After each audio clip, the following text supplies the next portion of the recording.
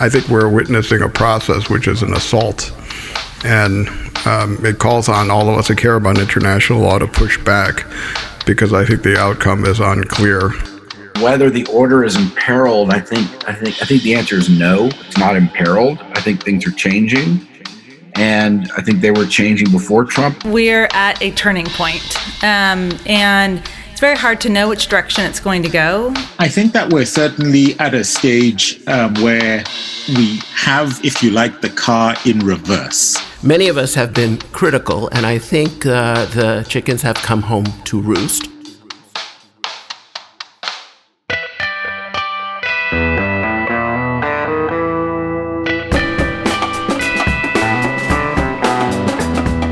I'm Catherine Amirfar. And I'm Cal Raustiala. And this is International Law Behind the Headlines, coming to you from the American Society of International Law. Hello, and welcome to the first edition of International Law Behind the Headlines. I'm Catherine Amirfar, and I'm here with Cal Raustiala. We'll be co-hosting International Law Behind the Headlines, a series produced by ASIL that will dive into international law issues dominating the headlines. Most of our episodes will be interviews with a single guest, but for our inaugural podcast, we wanted to tackle something bigger with a diverse array of leading voices in international law. We're kicking off the series with a meta question that we've posed to 5 leading figures in international law. Is the post-World War II international legal system being dismantled? In this first episode, we sat down with Professors Harold Koh, Oona Hathaway, and Dapo Akande.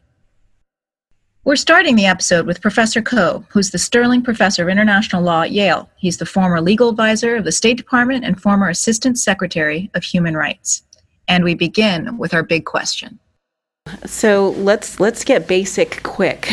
Harold, are we experiencing currently what I would call a dismantling of the system of the rule of law, the international system that has existed since the Second World War, which, as you know, the U.S. had a major hand in creating?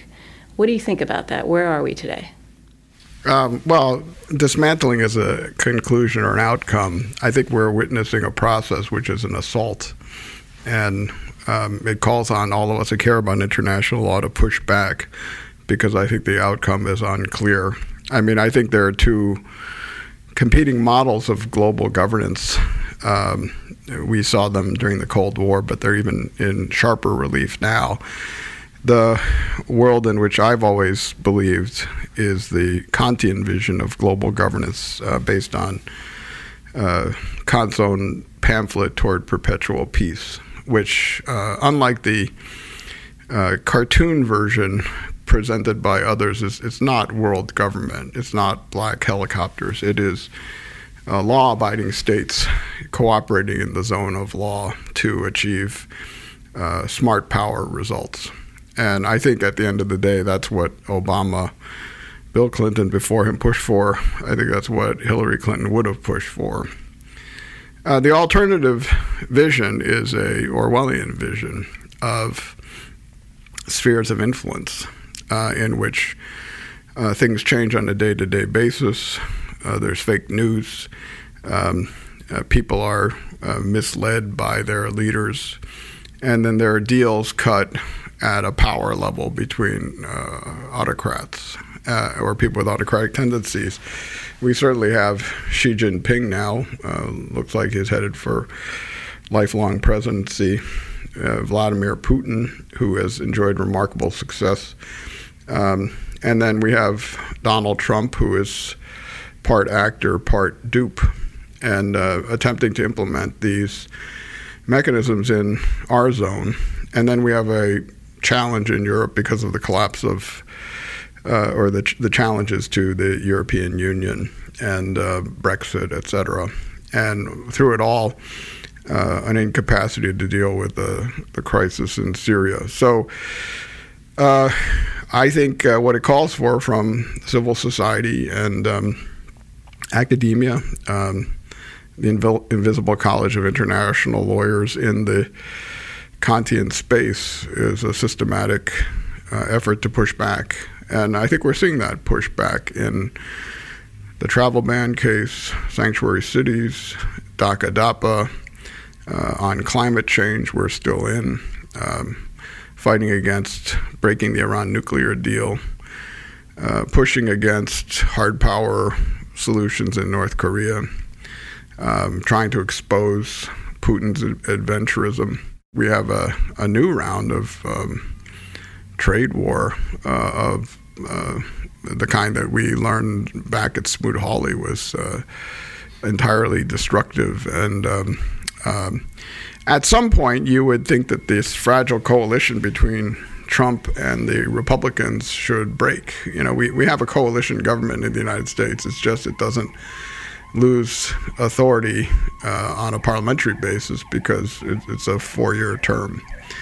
But I think my own view of this, which I've expressed in an article in a forthcoming book, is that we're essentially playing rope-a-dope right now, as Muhammad Ali would say.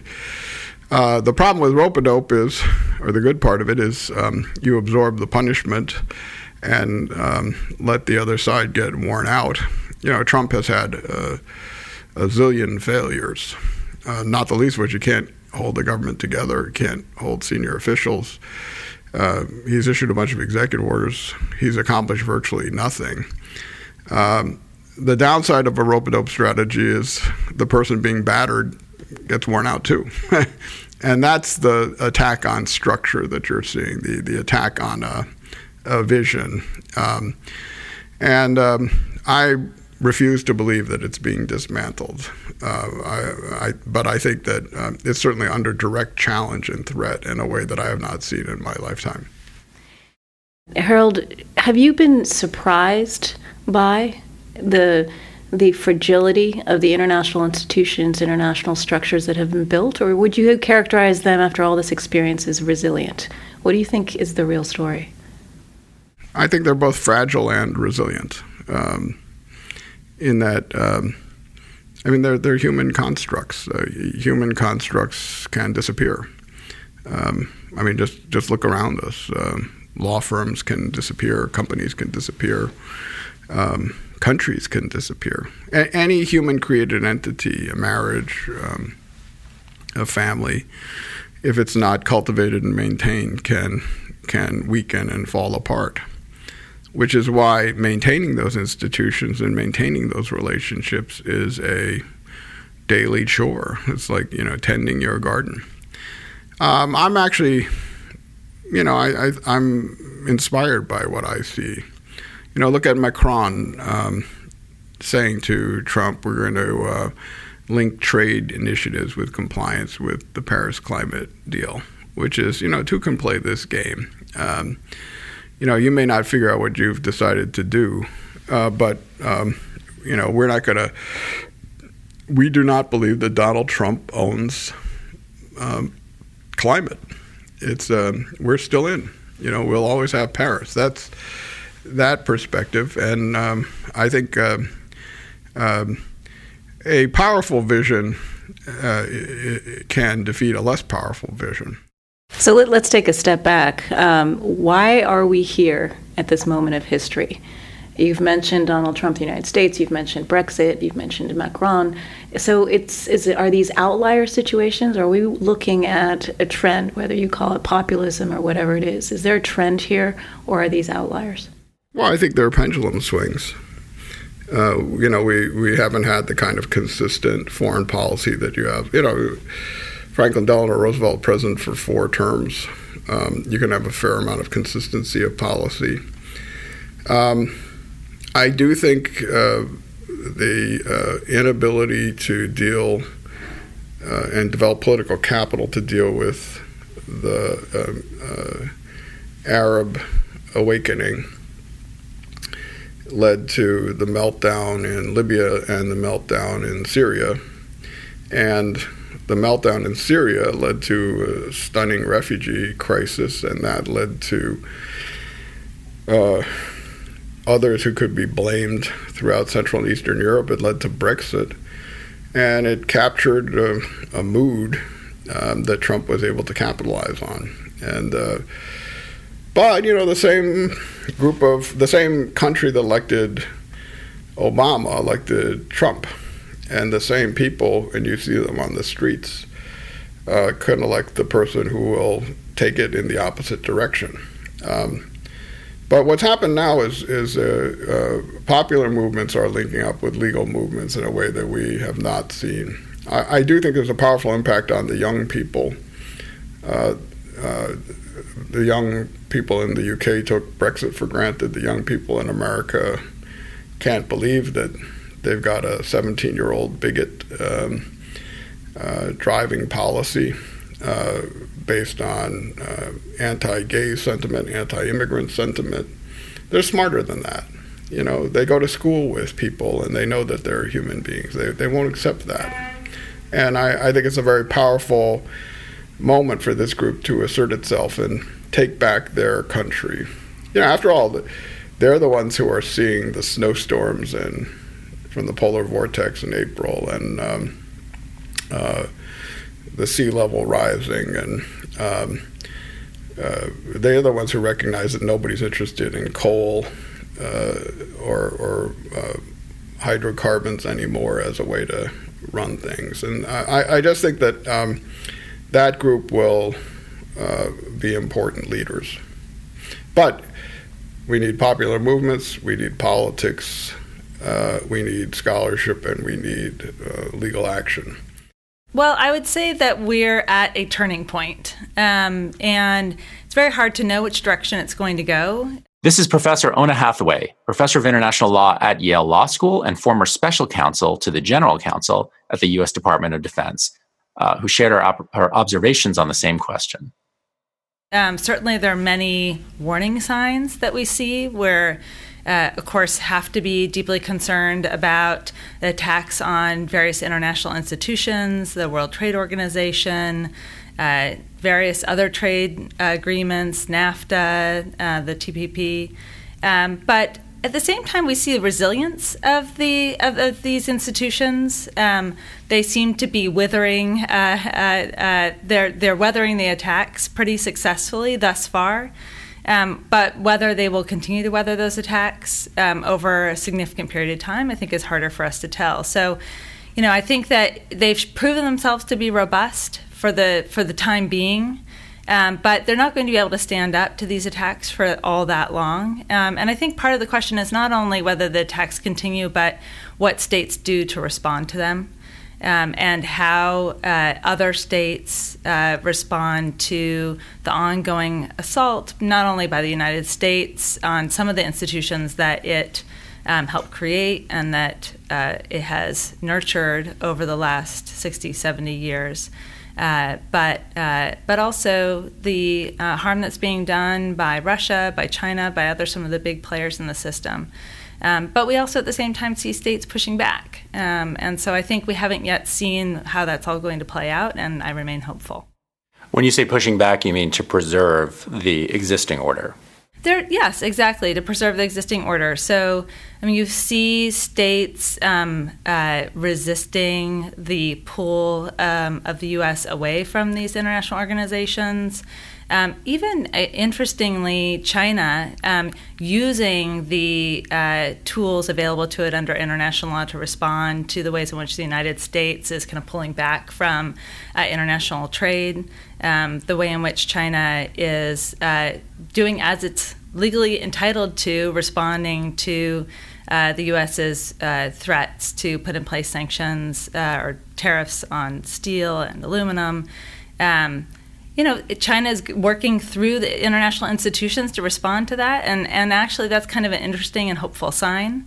And the fact that in some cases it has caused the U.S. to back off, not in the case of China, but the fact that the EU is preparing to put together a whole package of sanctions in response to the steel tariffs that the United States was planning to put in place, and the U.S. backed off and took the EU off of the list, as it did many other countries that were similarly gearing up to respond. So There are ways in which states are responding to these challenges. Before the last few years, the way in which states responded to Russia's invasion of Crimea and seizure of Crimea, the massive sanctions that were put in place in response to that, and those continue to hold, at least for now. The EU continues to hold to those sanctions. The U.S. is continuing to hold to those sanctions. So there are lots of hopeful signs, even amidst the worrying ones. And I think, again, it's going to be a question of kind of what the balance of those is, and whether we see a continued defense of the international legal order, or whether we see a kind of gradual slide further and further away from these institutions. And the question is going to be like, do we come around? The Trump administration is constantly shifting. It's always hard to know exactly where it's going to be on these questions. With personnel changes come big changes in policy, and there's obviously lots of infighting going on in the administration. So it's hard to know how consistent this policy is going to be. In a year, is it still going to be the same as it is today? In 2 years, is it going to be the same? Harder to know. Obviously, I hope that it's not. I fear that it might be worse. Even if we had a change, let's say even before the end of his first term, but let's say it takes a few more years and he's out and let's assume a Democrat is in, or even a Republican who is more traditional in their foreign policy orientation, how much do you think, and I'm particularly interested in your DoD experience with regard to, let's say, NATO and our NATO allies or any other of our treaty allies, how much do you think our credibility has been harmed in those treaty commitments such that we've engendered an entire set of reactions and counter-reactions that will be impossible to kind of fix? I think that our credibility has been really hurt, and some of that is irreparable. I think that people understand better, people outside the U.S. understand better than they did that so much is contingent on who is leading, and that the American public is willing to vote for someone who isn't willing to play by the ordinary rules of the system. And I think that was a shock to the rest of the world. I don't think people expected that. And the last administration had rightly been doing a lot of work to try and reassure allies that, policy wasn't going to radically shift, and, that we were going to stay fast to the Iran nuclear deal, for instance, and that we were going to stay fast to a lot of the commitments that we've made. And for any of these international organizations to work, states have to be able to make credible commitments, not just over a 4-year span, but over a 10, 15, 20-year span.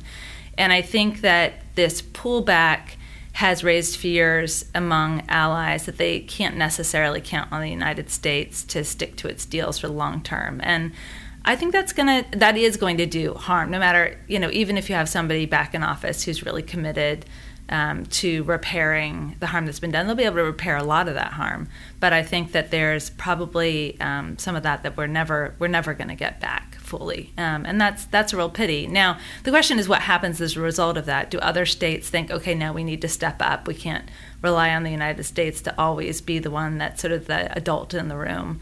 We're going to have to play a more central role in helping to maintain and construct the international legal order. That's the hopeful result of this, is that other states step up to the plate.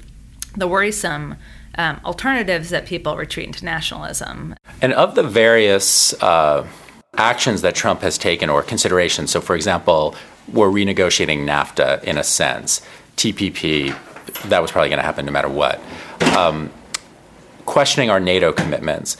Are there any of those that you support? So in other words, can you find something positive in what he has done that you think will have positive effects down the road for us and for the system more broadly? One question that he asks, that he's not the only one to have asked this question, is where are our allies? Where is everybody else when it comes to playing the role for supporting the international legal order and making it work? And I do think, it made a lot of sense, and it was necessary after World War II for the United States to really be the one who carried the burden of creating these international institutions and supporting them and funding them and standing them up and manning them. All of that made a lot of sense. That was important. Really, the U.S. was the only nation that was capable of doing that. we're at a different time now where other states really should play a more significant role. And I do think that while I don't agree with the way that Trump puts it, I think that there is a argument to be made that the U.S. has, in playing an outsized role, maybe discouraged other states from doing their part.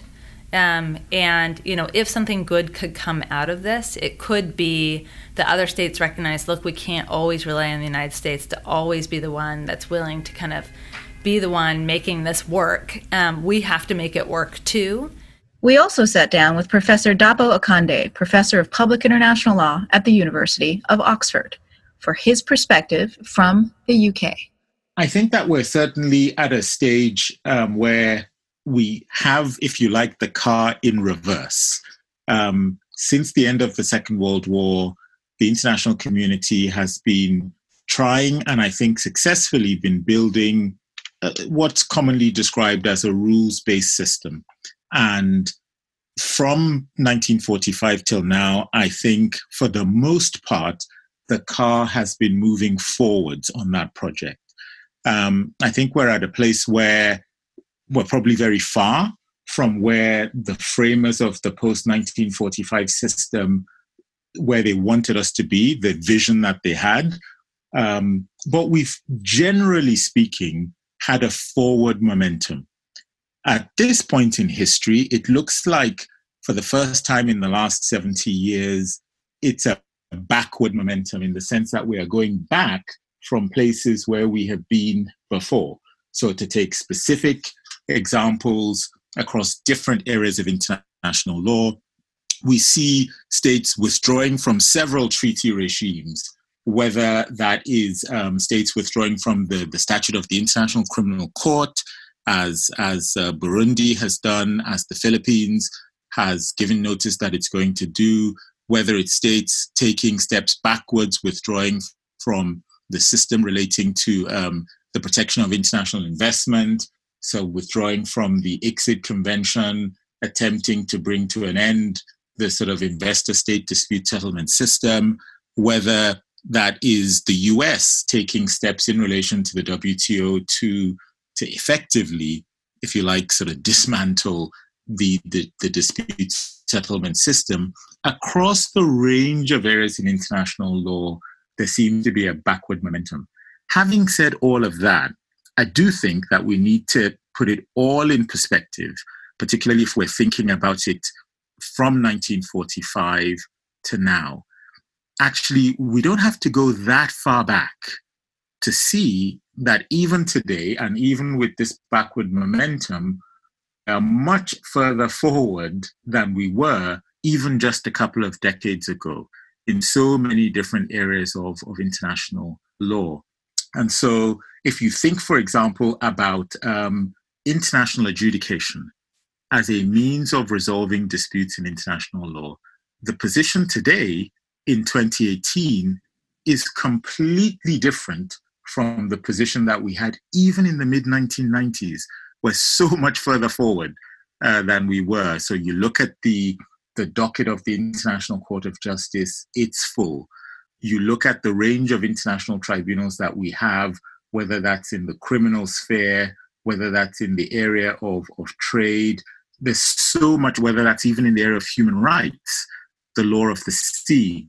There's so much that is happening now in terms of an attempt to resolve disputes on the basis of law and through a judicial or arbitral process, which was not happening just 25 years ago. So the basic point that I would make is that the position today, 2018, looks worse than what we would have imagined 5 years ago. But if we're looking from the perspective of even 25 years ago, we're probably in a better place than we were then. You've talked about backward momentum, and as you aptly put it, we're in a car in reverse. I guess that implies that, in your view, there could be a recurrence of a forward momentum, a more of the progressive momentum towards going back to some of these international legal systems that it appears that at least some countries are abandoning. Now, is that right? Is that premise correct? Or do you think we're watching a system get broken so that while we may be okay or better or worse now than we were 5 years ago, even if we're better now than we were 25 years ago, what do you think is going to happen 10 years from now? Yeah, so that is really the real question. You know, there's a backward momentum, but are we going to carry on going backwards such that actually we're at a stage where we're even worse than we were, say, 25 years ago, worse than we were during the Cold War? I mean, of course, if you compare the position now to the position in the Cold War, we're still much further forward. But the risk is that we can go even further backwards. So what I would say is, I mean, the first message that I already made, which was that we're in a better place. However, we need to be aware of the fact that there is backward momentum, and we need to think about ways of addressing that such that we're not going, you know, so that the backward momentum doesn't accelerate, if that's the best way to carry on with that analogy. And that requires, I think, concerted action clearly at the political level, but also in terms of our institutions as a matter of law, to kind of think about some of the issues that have been raised. And what I see is that so we have developments in politics today, the rise of populism, which is almost inconsistent with a system of international law, because it's a rise of populism that is premised on the idea of, if you like, popular sovereignty and nationalism at an extreme. And that almost seems to be inconsistent with a system whereby states would constrain themselves and accept the authority of international law. So that's one challenge. A second challenge, actually, that I think we face is that with many of the institutions that we have, maybe we were actually a little bit too enthusiastic. Maybe too enthusiastic is not quite the right word. Maybe we just need to assess where we were with some of these institutions. And maybe some of these challenges are challenges that we should not dismiss out of hand. We need to, in the light of the experience that we have had over the last 20, 25 years, take a look, fine-tune, and see whether there are actually better ways of reimagining these institutions. So when you're speaking about concerted political action, including perhaps fine-tuning some of these institutions, let me ask you this. If you had 2 minutes with Theresa May, what would you say to her? The case of the UK is very specific, isn't it, in the sense that at the moment, everything is consumed by Brexit. And so the UK is probably in a slightly different place because on the one hand, you know, the UK is disengaging from the very specific system of the European Union. But actually, on the other hand, that means that the UK has to engage with the broader international law system. So, for example, just to take a very simple example with the UK, the fact that the UK has been in the EU, which has competence for international trade, means that there has been very little discussion and development of expertise in the UK in relation to the global trading system, the WTO. Now that we're coming out of the EU, we're going to have to develop that expertise, and we're trying to develop that expertise very quickly. So there's actually, in one perverse sense, an opportunity here in the UK for re-engaging with parts of international law that we haven't engaged with more generally. But if we take the UK out of the picture and we think just more generally about what one might say to world leaders, or what one might say actually to sort of national constituencies, it's trying to, I think, emphasize the message that though there is and there appears to be a loss of control by accepting international rules, by joining international institutions, the way that the world is today means that actually, in reality, in many cases, one has more control when one is acting together with international partners. One has more control over events. One has more control over one's destiny by accepting the opportunity to work with international partners than one might otherwise have. So just to take one example, which is an example that's, I suppose this example applies in the UK, but it applies elsewhere. There's a concern about immigration all over the world. And I think we have to, just pay attention to that. We have to think about that and say, well, domestic constituencies are concerned about immigration, and they're concerned about people coming into their countries. But actually, what's the best way to manage a system of immigration? Is it by withdrawing from international institutions and thinking that you can do it on your own? Or is it by designing international systems and international rules? I think that the message that says, if you're concerned, for example, about immigration and about having a managed system of migration, the best and the most effective way to do that is actually by having international agreements. I think that message hasn't really been heard. And we see in so many countries, including in the UK, that when countries try to do it on their own, they actually find that with globalization, it is almost impossible to do it on your own. People arrive and they will be on your territory. Unless you find ways of managing it globally, it's going to be very hard to do it by yourself. So that's the kind of message that I think would both meet the concerns that people might have, but would also try to show what international law does and how the international legal system might help to kind of meet those concerns about a loss of control. Thank you to our guests, Professor Harold Koh, Ona Hathaway, and Dapo Akande. In the next episode, we'll hear two very different perspectives or assessments of the current moment. If you like the podcast, please look for International Law Behind the Headlines on iTunes.